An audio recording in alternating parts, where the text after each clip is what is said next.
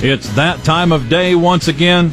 Gather the gang around the table. It's not quite Christmas morning, but we are going to unwrap some knowledge for you and have a good time as we're hanging out. Susan Littlefield joining us as always. Jason Jorgensen with sports. Bob Brogan, and Bob's going to make some friends today because the stock market's actually up, breaking a trend for the last several. So, Susan, there's a big difference between what a diary is and what dairy is, and all you have to do is flip the I and the A there, but good news on the expansion of dairy in Nebraska. Oh, very much so. We're going to hear more at 12:45 about the work that's being done with a group of folks and the fact that one dairy opened up his calf raising operation last week to about 30 or so dairy producers. So it was a good chance for them to meet and talk more about the future of the industry in the state. Then at 12:19, we'll jump back a little bit. Gerald Schreiber is the new president of RCAF. He'll recap their recent convention that took place in South Dakota. Then taking place at 1:17, it's a feature with Casey Maybury of Blue Reef Agri-Marketing discussing the reasons behind last week's sell in the cattle futures. So a fun, packed bit of information. Susan, we appreciate it. Thanks for the update. We'll look forward to each of those midday features coming up. And speaking of midday, Jason Jorgensen joining us in Kansas State. They have a football coach who, like his predecessor, has won pretty much everywhere he's gone. Yeah, Chris Kleiman comes in with certainly a good pedigree. They continue to work through things, and so far it sounds like it's going okay there in Manhattan. Of course, big change with Chris Kleiman in charge, and now that Bill Snyder has retired. But we'll get the thoughts of Kleiman.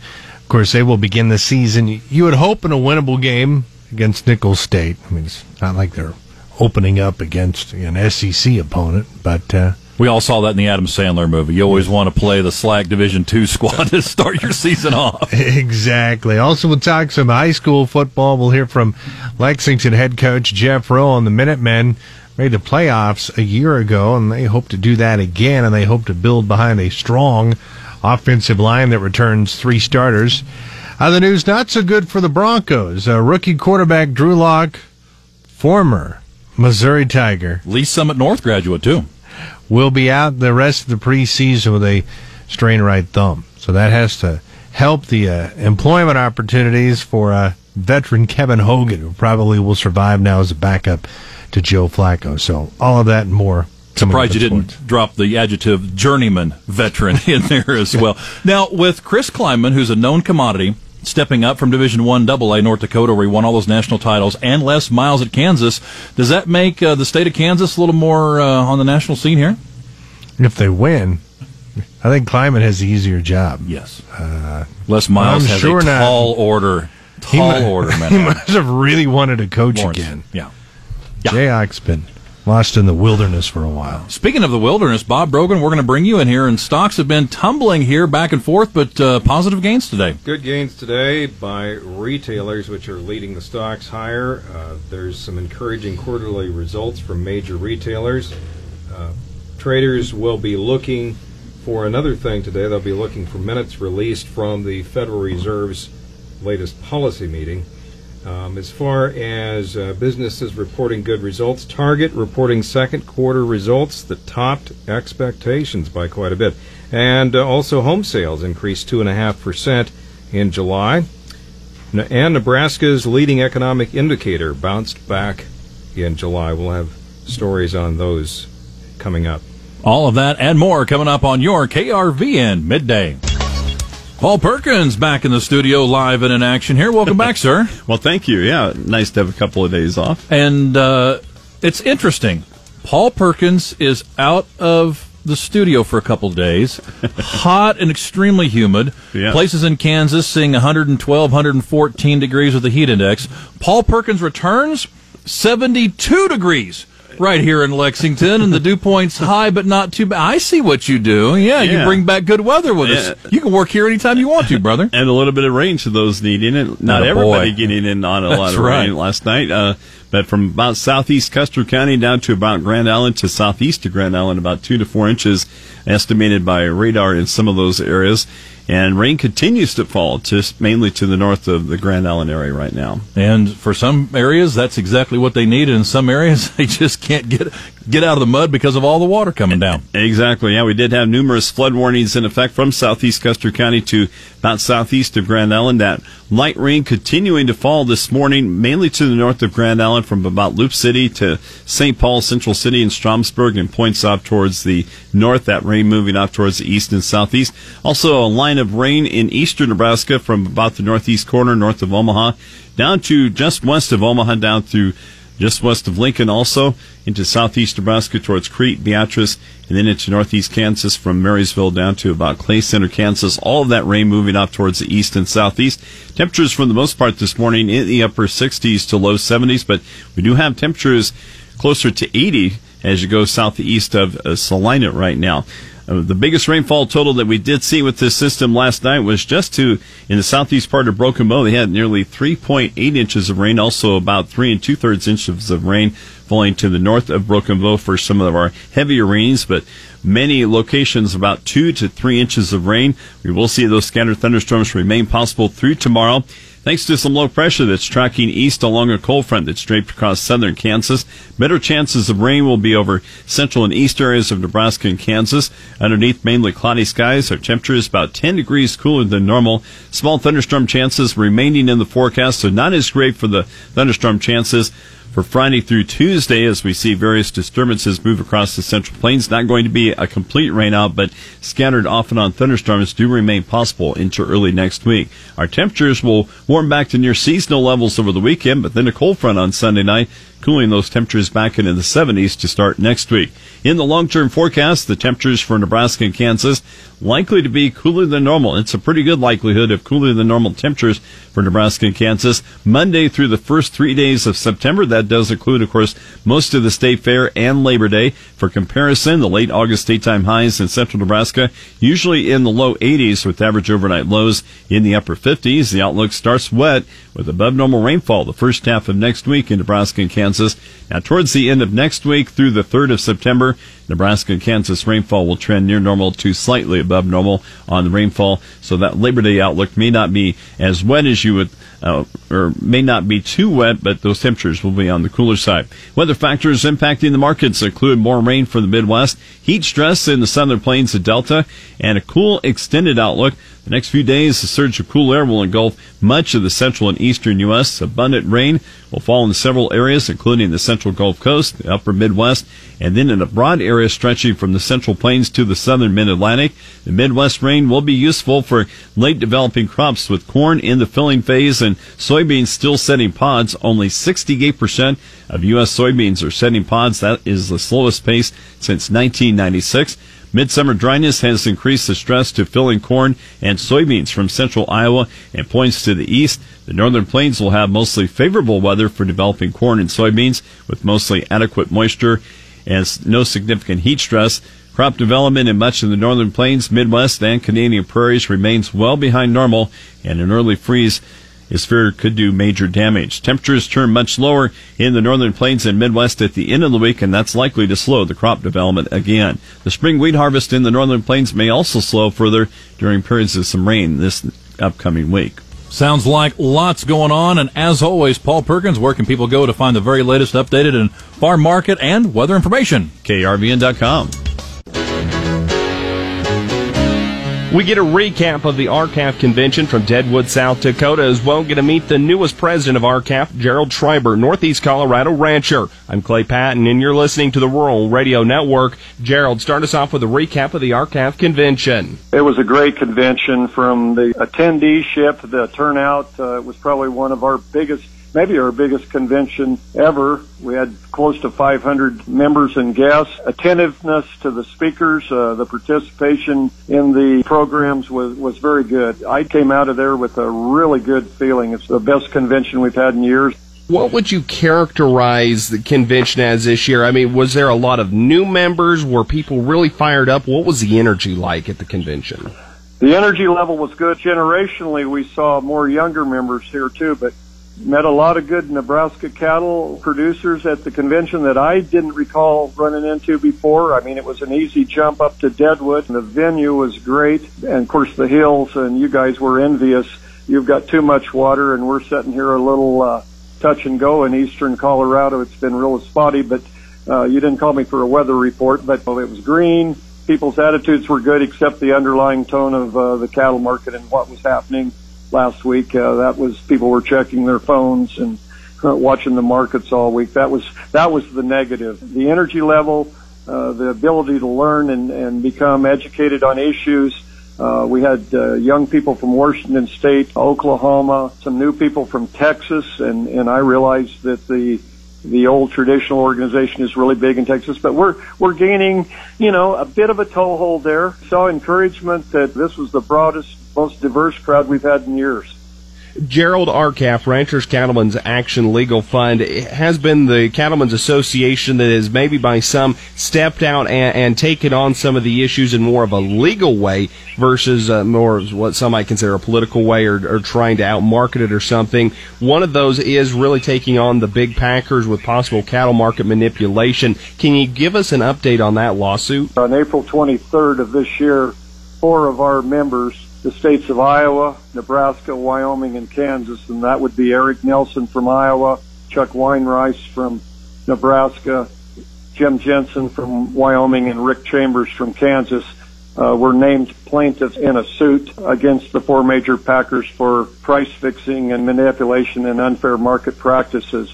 And this is geared to a specific period. It's from 2015 to the filing date of April of 2019. So nothing before and nothing after. There was a lot of talk in the background about this Tyson fire and the effects that it had on the market, but that is beyond the scope of this litigation. I can just tell you we're represented by an international firm, Scott & Scott. Their lead counsel, Patrick McGahan, was there. Very sharp young man, gosh, I don't know, late 30s, early 40s. He's the lead counsel. They only took this on after doing an econometric study that pointed out that they thought there was, and I hate to get into specific numbers, but just under a late 8% effect by what these firms do to our business. So about the only thing, it's in the early stages. The venue has been changed from the Illinois district to the Minnesota district. Judge there, and then you just have to work through the legal protocols. He has to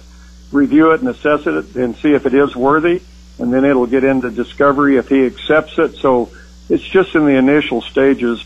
Again, we've been talking with Gerald Schreiber, the newest president of R-CALF and a Northeast Colorado rancher. You're listening to the Rural Radio Network. As promised, here's a check of your midday sports, and to do it, here's Jason. Hey, thanks, Brandon. Well, Nebraska sophomore quarterback Adrian Martinez picked up another watch list spot today as the Manning Award announced its 30-player watch list. Martinez is one of 3 sophomores on that list, which is presented to the top quarterback following the conclusion of the 2019 season, including bowl games. Well, fall camp continues for Kansas State, and new head coach Chris Kleiman continues to see some positive signs. The guys are excited to go out and compete and play every day. I've been really happy with the effort on a daily basis to come out there and continue to try to improve.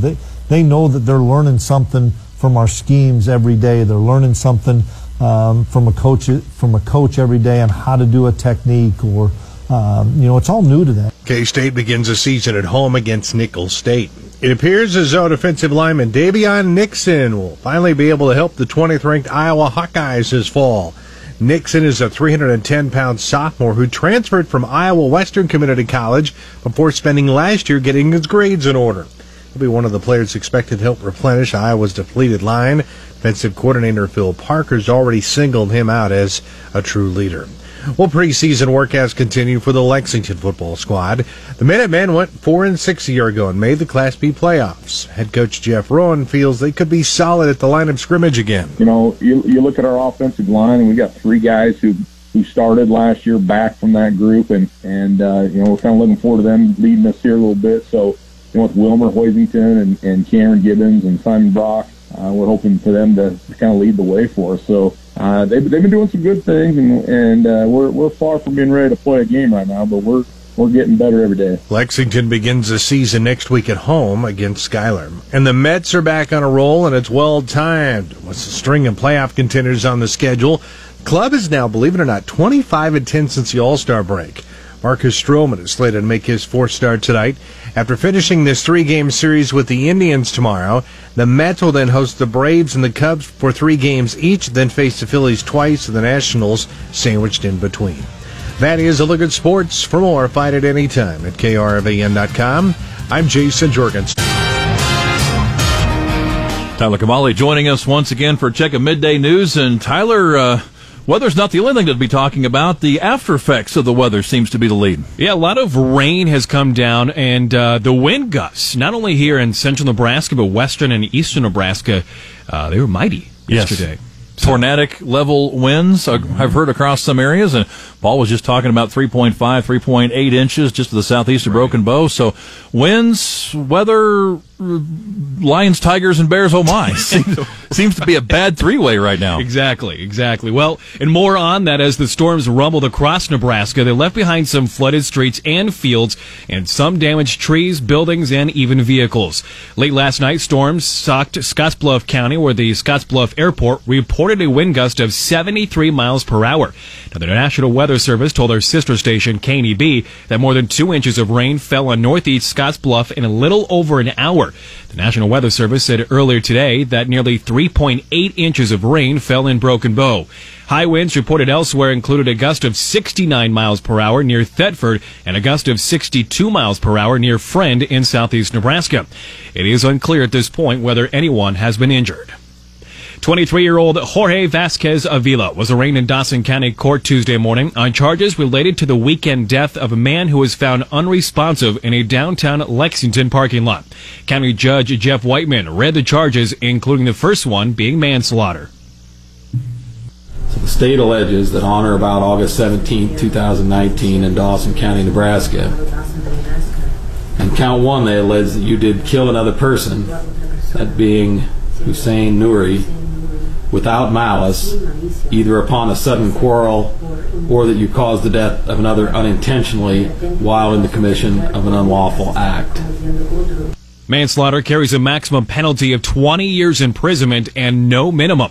Vasquez Avila also faces charges of possession of methamphetamine and possession of drug paraphernalia in connection with items located during his arrest. Vasquez Avila is accused in the death of 22-year-old Hussein Nouri in the early morning hours of Saturday, August 17th. Nouri was a resident of Lexington. Now, Judge Whiteman set Vasquez Avila's bond at 10% of $100,000, and the public defender's office was appointed to represent him. His next court hearing is now set for 11 a.m. on September 3rd. A standoff with law enforcement in Sherman County lasted for more than 2 hours before the suspect committed suicide late Monday evening. The incident began at approximately 8:30 p.m. near Highway 92 in Sherman County. Sherman County Sheriff's deputies responded to a report of a suspicious male in the area. Upon locating that subject, Trevor Jorgensen, 23 years old, of Lincoln, deputies observed that Jorgensen was armed with a firearm. During the initial encounter, Jorgensen fired multiple rounds at the deputies.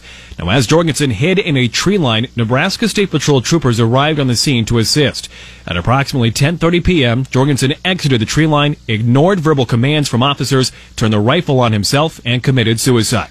No shots, though, were fired by law enforcement officers during the incident, and no officers were injured. The Sherman County Attorney has asked the Nebraska State Patrol to conduct an investigation. Finally, Kansas authorities say a tractor-trailer hauling cattle overturned south of Emporia, killing 24 of the animals. Kansas Highway Patrol Trooper Justin Wallace says the driver was transporting the cattle to Arkansas City to be slaughtered when he fell asleep just after midnight today and went off the road on the side of Interstate 35. Now, besides the 24 cattle that died when the rig overturned, 13 were pulled from the wreckage alive. Wallace says the surviving cattle are in a pen waiting to resume their journey. Wallace says the driver was taken to a hospital with minor injuries and no one else was hurt. The crash disrupted southbound traffic as crews worked to get the rig upright and repair damaged asphalt. That is our afternoon news update. I'm Tyler Cavalli, and for more, visit our website at krvn.com.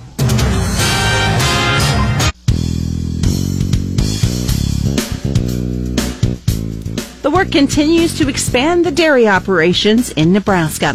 Good afternoon. I'm Susan Littlefield on the Rural Radio Network. Kim Clark is UNL Extension educator focusing within the dairy industry. Her and I talked last week at Summit Calf Ranch outside of Rising City as a tour took place for almost 30 folks within the dairy industry to learn more about calf raising. But we started out talking about the work being done to bring dairies to Nebraska. There are some great opportunities here in Nebraska, whether you're looking to move to the state, whether you're looking to grow and expand your current operation. And the Grow Nebraska Dairy Team has done a great job of working to really promote the state as a whole, looking at the feed resources we have, the water resources, the land availability, and it goes beyond the Grow Nebraska Dairy Team. About 4 years ago, Nebraska Extension added a new extension educator to their program, which has really helped to increase the knowledge and productivity of not only the research that we're doing, but also sharing the information with producers. Let's talk about the importance of bringing those in the dairy industry to Summit Calf Ranch. You know, this is a great opportunity in going out and visiting with other dairy producers. I knew they wanted to get out and see other farms, and so bringing them to Summit Calf Ranch near Rising City here was a great opportunity. We have about close to 30 dairy producers here today, just learning about the ranch, but also taking back some great information that they can utilize on their farm as well. And so that's one thing we do, is really get producers out in front of other producers and share their story and what they're doing, and hopefully just learning from each other. It's an exchange of information that just makes everyone better. That's exactly right. That share of information and face-to-face, peer-to-peer communication, whether it's over email, face-to-face, as I mentioned. The dairy industry as a whole in Nebraska has done a great job of collaborating together. So Nebraska Dairy Extension working with the State Dairy Association and other organizations and members that have an interest in dairy to really grow and expand dairy as a whole for the benefit of producers. What have you liked and the work that you guys have done up to this point that you've seen as a benefit to the producer? The greatest benefit to producers is getting the younger generation of producers. So those producers that recently took over the farm from their families, their parents, and those that are getting ready to take over, just the peer-to-peer connections and networking with each other, the sharing of information, just bringing together that next generation of producers to really grow and expand the industry as a whole. And to know that you guys have got the research from the university tied in with Extension to bring them some of the latest information that's going to be more profitable to them. We have a great research program at the university, and from talking with producers, that's where we learn some research that we can be working on. And then we take the research that we're doing at the university and share the information with producers so they can make improvements on their farm with the goal to increase profitability and to also be more sustainable. Unfortunately, there's always the negative side of this industry, and that's folks coming in who don't have an understanding of what we do, why we do, and how we do it. And so this is another opportunity to kind of maybe share some ideas to educate everybody. That's exactly right. Even we as an industry, we're always learning, we're always growing. Those that are not within the industry, we provide them opportunities that they can learn what we do and why we do everything. And then, those that don't understand the industry or don't understand agriculture, this is a great opportunity visiting a dairy farm to see what we do and why we do and the care we provide our animals. So what advice would you give to that dairy producer who has seen some things happen in the past, not only here in Nebraska but in other states, to prepare themselves should they be addressed by questions or be personally addressed by somebody coming into their operation? So there's a number of areas I would have producers focus on. I think the biggest thing we always try to do is we want to be proactive versus reactive. Proactive meaning, having a conversation with everyone, questioning anyone that comes onto your farm. What are they doing? Why are they here? What can we help you with? But also having the employees communicate with those on the farm as well that we don't see daily. So I know a lot of dairy farms see a lot of people come onto their farm, from the nutritionists to salespeople, hay grinders, etc. Just questioning everyone that comes onto the farm, being prepared and saying, If you see anything potentially happening or you question anything that you see on the farm, come to me right away so I can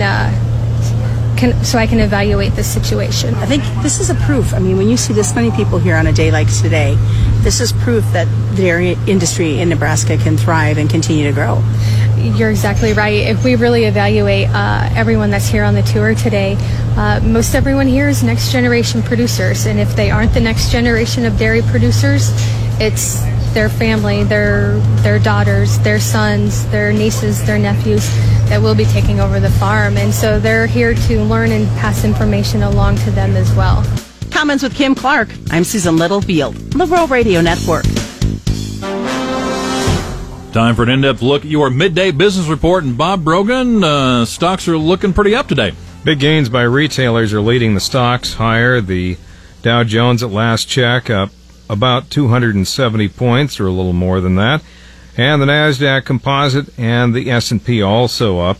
Stocks broadly higher in midday trading on Wall Street as investors are applauding encouraging quarterly results from major retailers. Target soared after reporting second quarter results that topped expectations by just about every level as the company pushes faster delivery and invested heavily in private label brands. It's raising its profit expectations for the year, sending shares up nearly 12% before the opening bell this morning. Lowe's also jumped 10% after its results beat forecasts. That came a day after rival Home Depot reported strong results of its own. Traders will be looking out for minutes released at 2 p.m. Eastern Time from the Federal Reserve's latest policy meeting. Home sales increased 2.5% in July. It's a sign that lower mortgage rates have produced a spurt of home buying. Still, sales could be limited by a shortage of listings and home prices that are rising faster than incomes. The number of properties on the market has fallen 1.6% during the past 12 months, giving buyers fewer options. China says it will impose sanctions on U.S. companies involved in plans for an $8 billion sale of F-16 fighters to Taiwan. The Chinese Foreign Ministry warning today that the U.S. should immediately back away from the arms sale proposal and end its military interactions with Taiwan. Nebraska's leading economic indicator rose sharply during July, according to the most recent report from the University of Nebraska-Lincoln. That leading indicator, a composite of economic factors that predict economic growth 6 months into the future, rose by 2.66%. The July increase reversed a modest decline during June 2019. Taken together, results from the last 2 months suggest solid economic growth in Nebraska through the end of 2019 and into early 2020, according to economist Eric Thompson, director of the Bureau of Business Research at the university. So things are looking pretty good there, and we're getting that from the University of Nebraska Bureau of Business Research. The full report and a technical report describing the indicators are available at the Bureau of Business Research website. For the Rural Radio Network, I'm Bob Brogan. Clay Patton on the Rural Radio Network. We all saw the cattle market take its big dive last week, many attributing it to a fire at the Finney County Tyson plant near Holcomb, Kansas. Today, though, we talk with a broker that not only has worked on the fat cattle buying side, but has worked on the retail beef side, and now helps producers hedge their inputs as well as try to best market their cattle. That's Casey Mabry with Blue Reef Agro Marketing. Casey, thanks for joining us. Given your broad scope and diversity in the beef business, what do you attribute last week's sell-off to? So we have to think about the timeline of when that all occurred and where we are in the calendar. So we're getting to the back end of the summer when prices typically, from a seasonal standpoint, start to decline. And then we get hit right in the chin with a plant disruption in this fire that's in the Tyson plant there in Finney County. Friday night, I think it was around 9-10 p.m., we had this fire occur. No one knew. There was a tremendous amount of uncertainty. So then we had to sit over this all over the weekend. We go Friday, Saturday, really no news, just tons of rumors out there. So what that does is builds a tremendous amount of emotion. We get in Monday morning, and I think a lot of people, there's just a lot of uncertainty because we were using words like indefinitely, and we're going to rebuild on the site instead of using words like repair or in giving some kind of timeline. we still do not know here a week later how far out in advance we're going to get this plant up and going again. And I think there's a lot of people that throw speculation, a lot of rumor out there. The industry took it like we're going to reduce the kill by 36,000 head a week. 6,000 heads, 6 days a week, and we just take the market from a future standpoint on Monday morning, just open up, limit lower, and then on Tuesday, again, limit lower. And so it automatically just took, on an expanded limit, $7.50 out of the market. A lot of fear, a lot of emotion, a lot of uncertainty. And so that's what drove prices lower. We get to that back end of the week, and then the kill comes in bigger than what it was the week before. That's the biggest issue that we had on prices, is a lot of people are just like, hey, I own cattle, just get me out. I want to step to the sidelines and move to the side. So uncertainty drives, a lot of fear, a lot of reaction to the market, and pushed it lower. Call on your experience as a cattle buyer out in the country. Last weekend, we saw cash drop dramatically, kind of following that futures trend.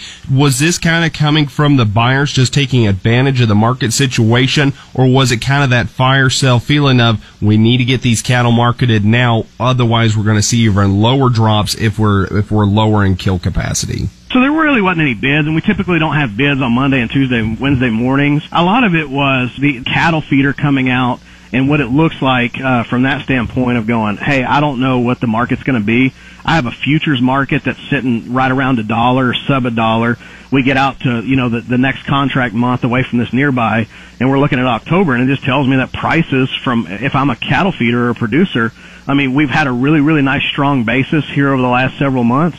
But is that going to switch? I don't know. And so, yeah, from that standpoint, it was a cattle feeder wanting to sell, and the packer that's just standing back and not really wanting to buy. And so that drives a lot of emotion of them wanting to get rid of the cattle that they owned. I would tell you from both sides, again, there's a lot of uncertainty out there on when this thing's going to run again. Kill was bigger. They still needed to buy as many cattle as they did. But also the kill was bigger because of lower prices and the packers running out and wanting to add kill that they weren't expecting to add, because to run an additional 10,000 head or 9,000 head than we did the week prior, you're going to have to run a lot more on Saturday. And so that was the incentive for those guys to try to catch up. Again, we've been talking with Casey Mabry of Blue Reef Agro Marketing here on the Rural Radio Network. Tune in tomorrow as we continue this conversation and see what happened from the retail beef side of the story as well. This is the Rural Radio Network.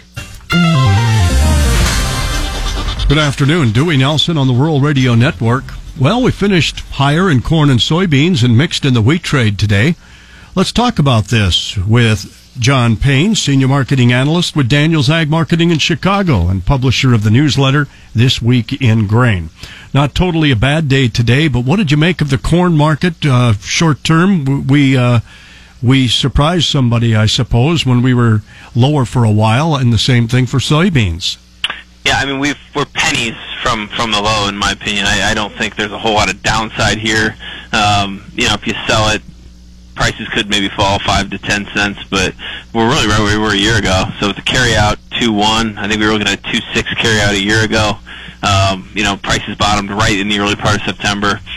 So I think, again, the move has been made. Maybe wouldn't bar out one more surge south here before delivery, but if you've been waiting to buy, I think that's an opportunity. There's opportunities abound here. Wheat market trading below $4 on the December contract. That anytime you see that secondary KC contract get below $4 with the primary contract, which is September, still trading, that's done pretty well for you. I'm not saying you're not going to take heat on it, but if you can get a 3-handle bought with 3 months before delivery, I think you'll do okay with that one. And then soybeans, I think, again, you can bark all you want at the USDA. But if the market was going to trade USDA data, beans would be higher. Beans would be a lot higher, and they're not. So I think we're just dealing with near-term supply. We'll digest that in the short run, and once we turn the page and get into the new marketing year, I think the market has a lot better opportunity to move higher. I think beans are the best opportunity, in my opinion. Corn, I have some upside, but I think soybeans, 30 to 40 cents more, where corn would say 15 at the most, maybe 20 if we get up into that gap near 390. But there's just a lot of corn that needs to clear here in the next couple of weeks. That November soybean 14-day relative strength index, is that still pretty choppy? Yeah, we're turning more sideways now. But again, I think if we can get above the high from this week, which we'll call it 375, I'd like the opportunity for us to run into the close on Friday. Weather, I think, if anything I take from this crop storage is that weather is going to be an issue here over the next 2 to 3 months. It's not always that case, when the crop gets finished early. It's really more just about the weather pulling it out. But developing, with early frost and with the soybean crop as wide as it is with late plantings, I think that's your opportunity there. $9 would be my target, maybe $9.15 if it gets real bullish. Thanks, John. John Payne, Senior Marketing Analyst with Daniels Ag Marketing in Chicago. Go to danielsagmarketing.com. Corn finishes the day 1 to 3 higher, soybeans 4 1/4 to 5 cents higher, and the wheat trade was mixed but lower in Kansas City.